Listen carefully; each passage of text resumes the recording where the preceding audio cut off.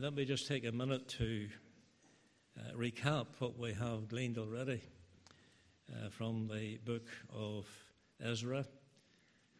In the first chapter, we have the release of the people, how that the people were released when the proclamation was made by Cyrus, the king of Persia, who had defeated the enemy in the person of Babylon, if you like, and liberated the people of God from their bondage. Chapter 2 is the registration of the people.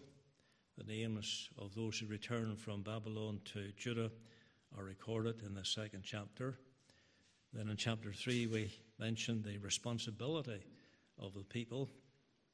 They had a responsibility to erect the altar and then to lay the foundation of the temple, rather. And now in this fourth chapter there is the resistance to the people. So there's a build-up here. Let's apply this to ourselves.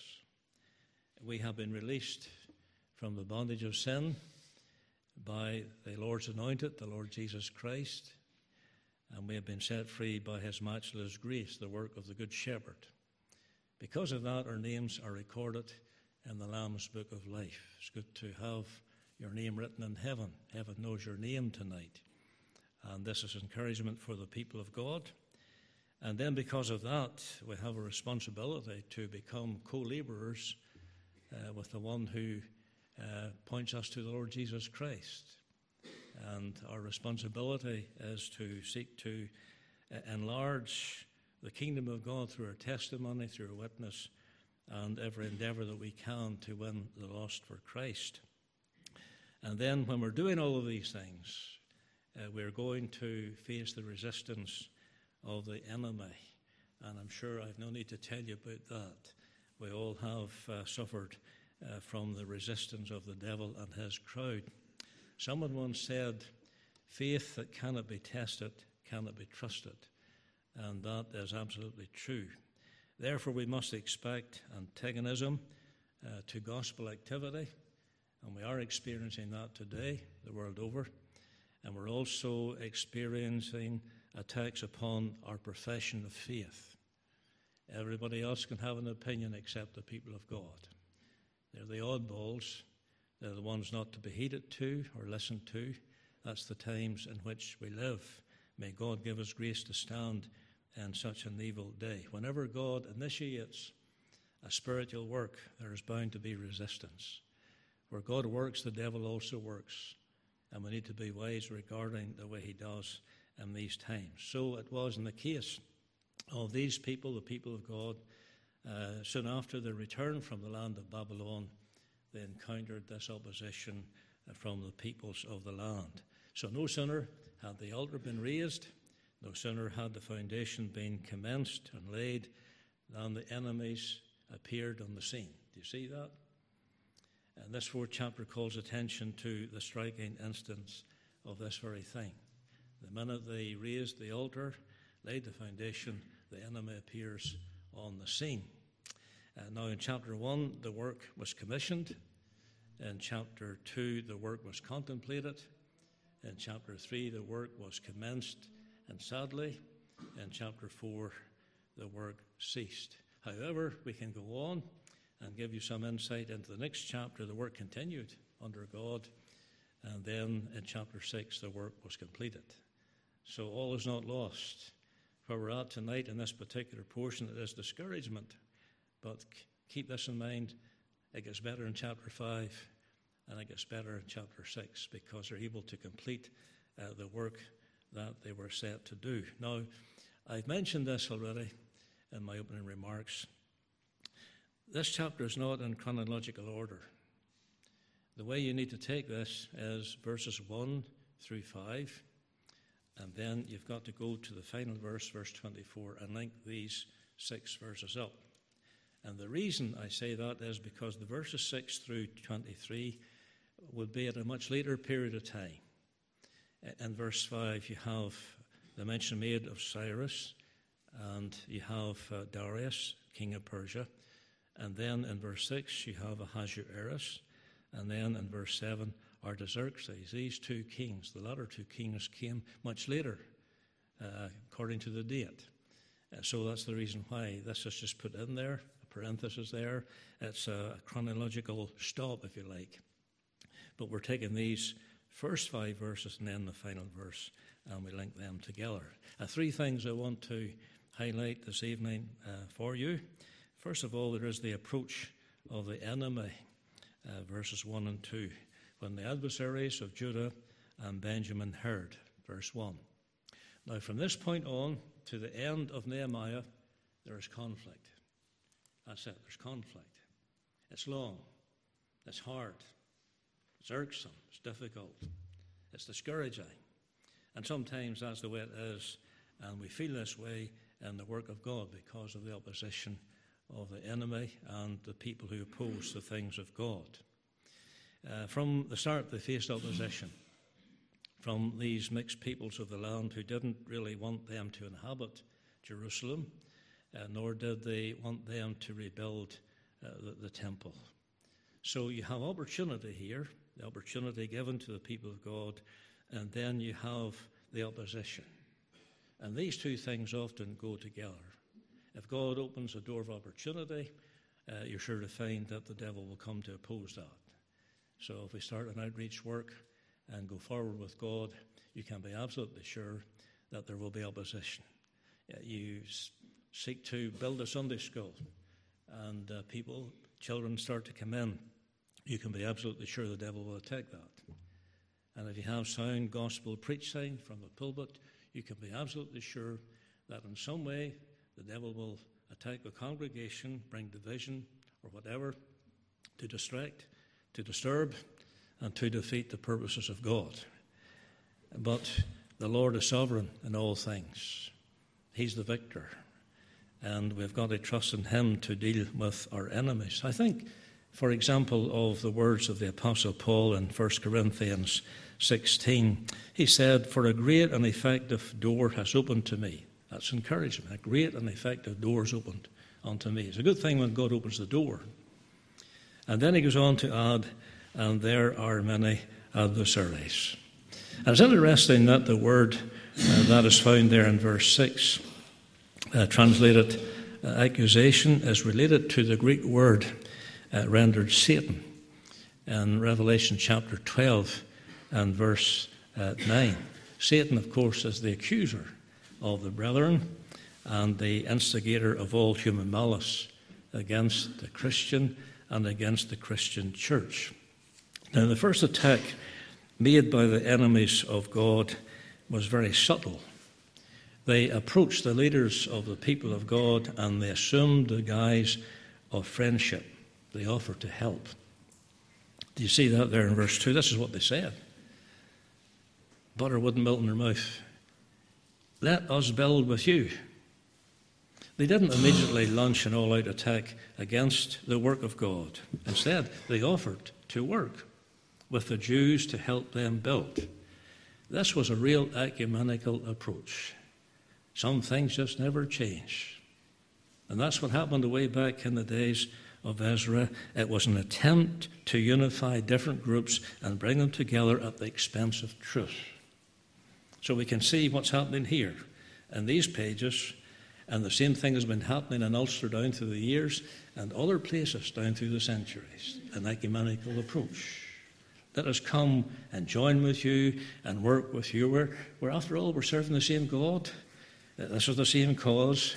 Let's just get together, have a powwow, and seek to advance the kingdom of God.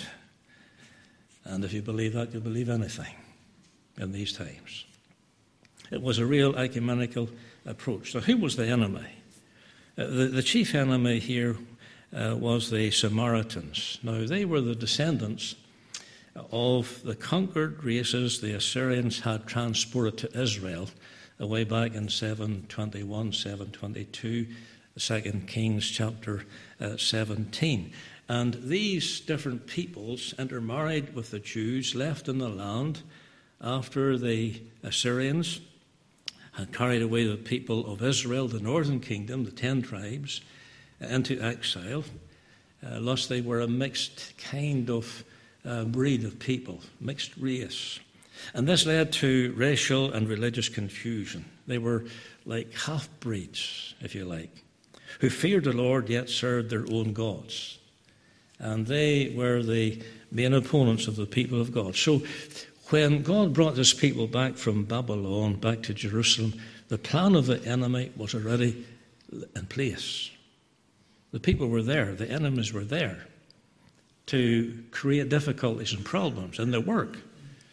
These people claimed to worship the same God as the Jews, so it seemed logical then that they should be allowed to share in the work. Now, on the surface, the Samaritans seemed to be acting like good neighbours, but their offer was dangerous because it was a mixture of many races and they weren't really true Jews. That was the problem. First, the enemy heard, verse 1. Then in verse 2, they came. And then in verse 3, they said. So they hear about the work, then they come under the guise of friendship and fellowship. We want to help you. We've got the same thoughts in our hearts. We want to advance this work. And then they said, in a very subtle way, let us work together. You think about Goliath. There you have the people of Israel, and for 40 days in a row, the giant struts out and challenges the people. He's coming to the people.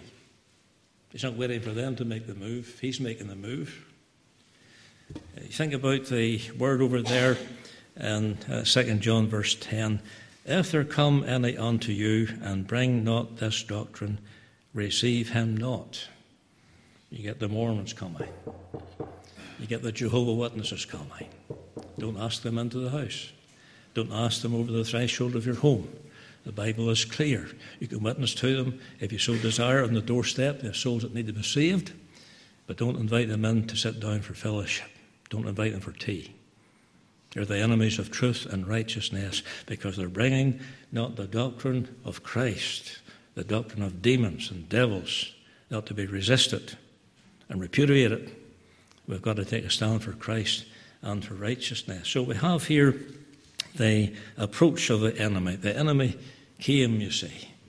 Don't you worry about it. Don't you forget this either.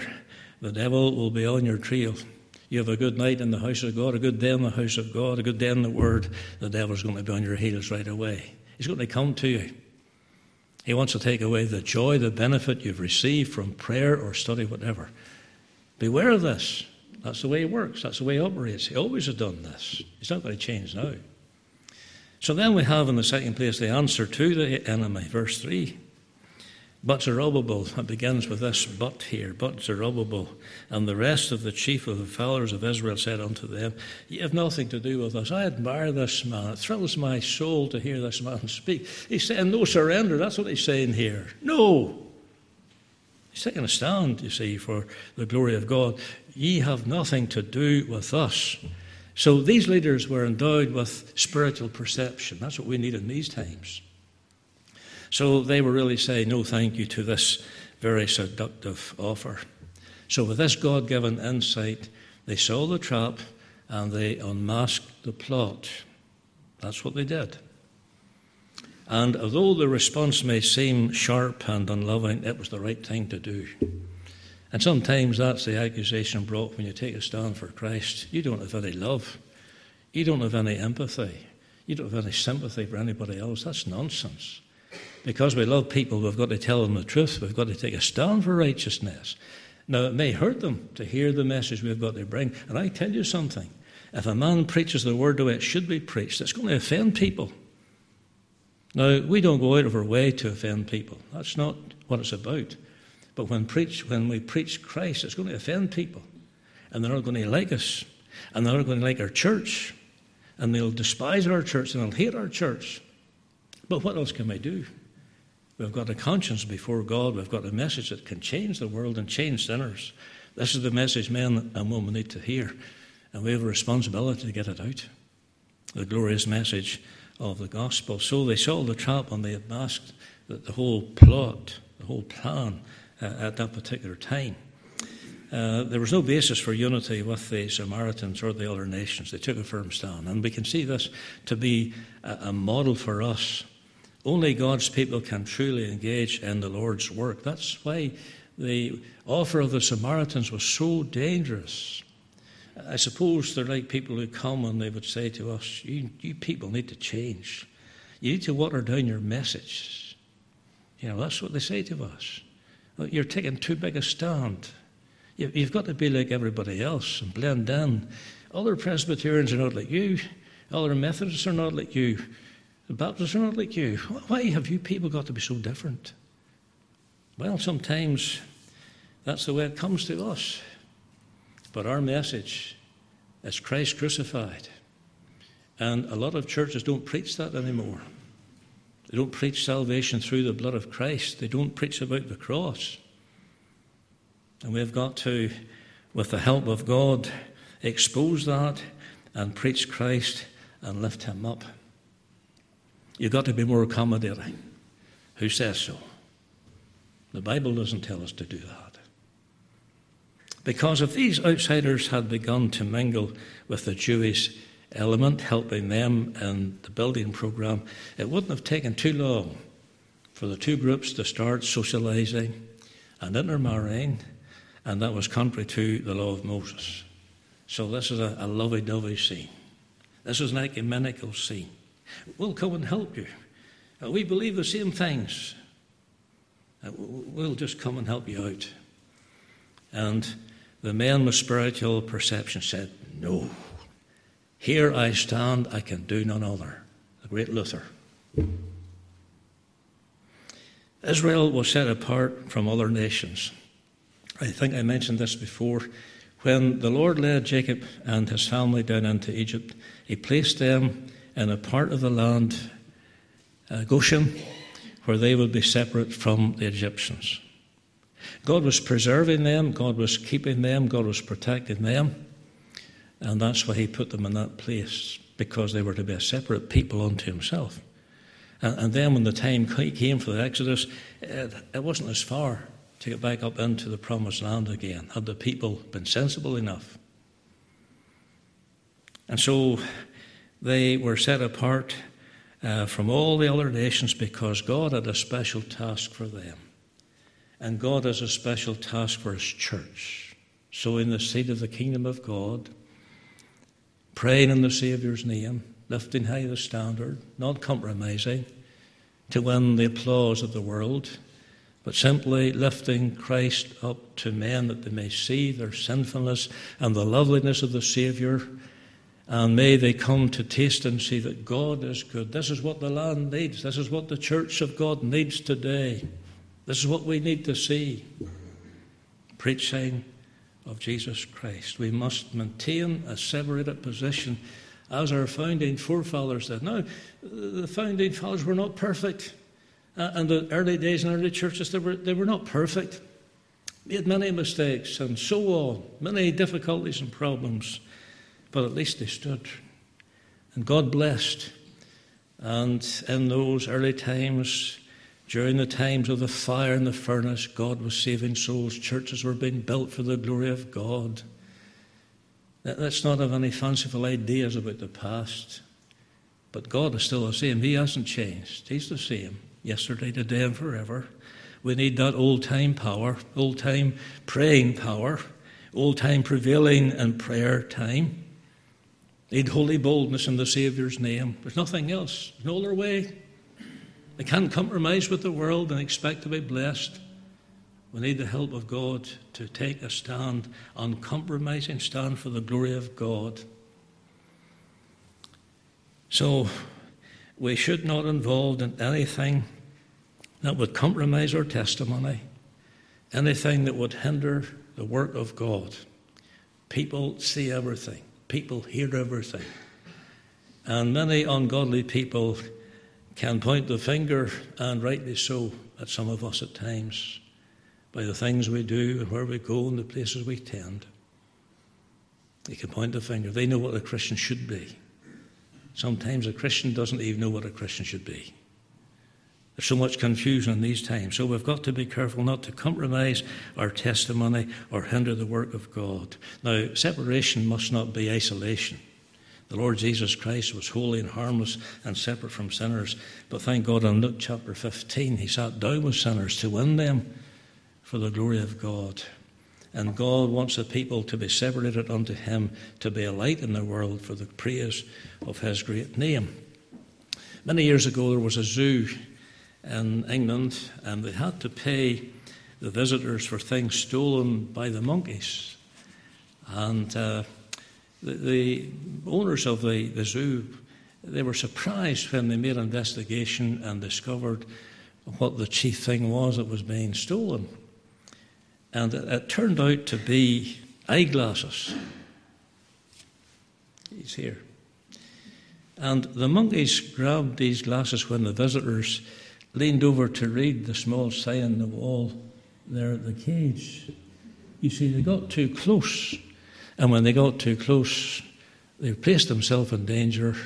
So if you go to the zoo now, they might shut you in and keep you in, but just make sure you have your glasses on and stand well back. So that's what they were doing. They got far too close, but the leaders of the people here, they didn't get close to the Samaritans. They kept themselves separate from them. Simple story, but there's a truth there that needs to be adhered to. So we've thought about two things. We've got to get on to the third thing. The activity of the enemy, verses 4 through 6. The true nature of this offer of the adversaries is seen by the effect produced by the refusal of the people to allow these people to work with them. The Samaritans changed their tune once their offer was spurned. Isn't this a very familiar picture before us? They became the bitter enemies of God's people. So that lovey-dovey approach didn't really go down well. They didn't succeed. They now throw off the mask of friendship, and they seek to hinder the work by open hostility. Even though the words of peace were on their lips, wickedness was in their hearts, you see. And such is Satan's method in every age. He and the servants will often transform themselves into angels of light because it's easier to deceive the people of God than to tear the saints of God. We'll use deception. We'll approach them as angels of light. Oh, let's help with this work. Oh, it's a good work. Let's join in. Let's give you the support and help you need. And you can imagine the remnant thinking, oh, this might be a good thing. This will help us out. We don't have a lot of people here on board helping us. But they turned against them and they began to terrorize them. And they hired professional counselors against them to discredit them before the authorities and did everything they could to frustrate their purpose. But the enemy had been unmasked. And we're told that they weakened the hands of the people in verse 4. But back in chapter 1, verse 6, we read how the hands of the people were strengthened. This was something meant to discourage the people of God. Maybe you're discouraged in the workplace. Where you work, you don't have too many Christian friends. And they've made fun of you many a time. They've ridiculed your God and the gospel you love, and they've done everything in their power to undermine you. They want you out. They don't want you to have freedom to enjoy the blessing of God and work with them. Maybe there's someone here tonight and this is where you're at, maybe college or whatever. Hard times, isn't it? It's going to become more difficult with the passing of time. And this is what we face every day as the people of God. They want to discourage us. And so they say unkind things about us. And the descriptions they give of believers are like people on about with horns, droll, sad people, critical people, condemning people. Oh, they don't agree with this and they don't agree with that and they don't agree with something else. What kind of people are they? God's people. That's what kind of people we are. We love the Savior. We love Christ. Love His cause. And we love the ungodly for Jesus' sake. That's the thing. That's the thing they can't see. And they don't realize that we're the best friends they have by telling them the truth. And then finally, there is not only the approach of the enemy and the answer to the enemy and the activity of the enemy, but there is the accomplishment of the enemy. Verse 24, then ceased the work of the house. Isn't that a sad detail? Then ceased the work of the house. Now, Ezra picks up the narrative for a period of time. So, 536, the work begins. They have been released in 538 due to the proclamation. It takes some time to get back to the land of promise, 536. They get the altar up, they get the foundation laid, and they show great enthusiasm in the days of Cyrus. And a few months later, just a few months later, the work comes to a standstill. It doesn't resume until 520, and the work wasn't completed until 515. We'll come to that eventually. But for about 15, 16 years after the altar was erected and the foundation laid, no work was done on the site. The enemy had triumphed. The enemy had put the Jews to silence. The enemy thought they had success. And for that period of time, they did. The deadlock was broken in 520 under the ministry of two minor prophets, Haggai and Zechariah. Read those books for yourself. They tie in with the book of Ezra, Malachi as well. Esther, of course, they all join in, sometime years apart, but they all tie in together. The project wasn't completed for 20 years. 20 years. The work was not only hindered, the work was halted. And the persecution which began in the days of Cyrus dragged on for 80 years. 80 years. God had called them to do a work. They had some success. And then the time came when the work has ceased. It's halted. Year goes past, another year goes past, until the prophets arrive on the scene. They begin to minister the word of God. The enemy has had partial success. They thought they had the last word. But God had the last word. God had the last word. How did he do it? He sent a time of refreshment through the preaching of the word, through the ministry of these two prophets. A few messages, a few sermons, and the tide turned. The work recommenced in 520, inside 5 years. It was finished. We'll come to that. And the day came when it was announced, it is finished. And that reminds me of Christ, the enemies of Christ in the days of his flesh and the days of his ministry. Oh, we've got him now. We have triumphed over Christ. This is the end of this rabble-rouser here. And then on the cross, in agonies and blood, he raised his voice and he said, it is finished. Hallelujah. Glory be to God. The devil was defeated, and he is defeated. And that's why the church of God can enjoy liberty and victory, because there is power in his blood, and the Holy Ghost has been given through the work of Christ on the cross. And so let us seek to guard our testimony, not to compromise with the ungodly, not to compromise with the world, no matter what kind of pressure they put on us. So take a stand like those men did away back then. You have nothing to do with us. We're the Lord's people. We're building a house for God. And who had the last say? The Lord had the last say. He always does.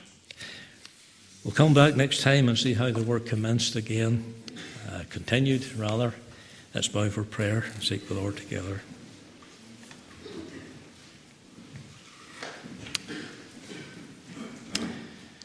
Lord, we thank Thee again tonight for the privilege of prayer. Oh God, stir us up. Lead us out in true believing prayer. Let's lay hold upon God. We've learned something tonight about the work of the enemy. We see how the enemy operates and works and the successes he did have, but the Lord had a purpose.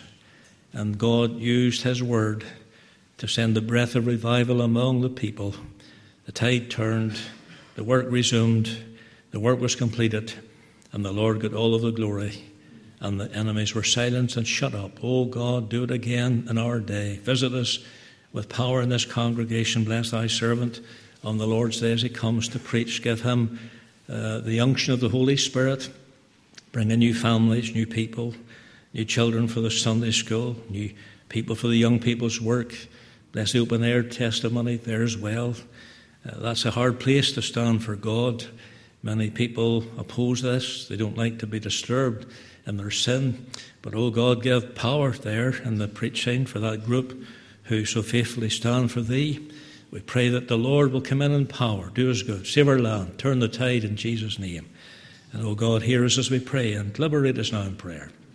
And may there be a good, steady chain of true believing prayer, laying hold upon God for the rest of the time that we have together in God's house tonight. We pray these things in Jesus' name. Amen.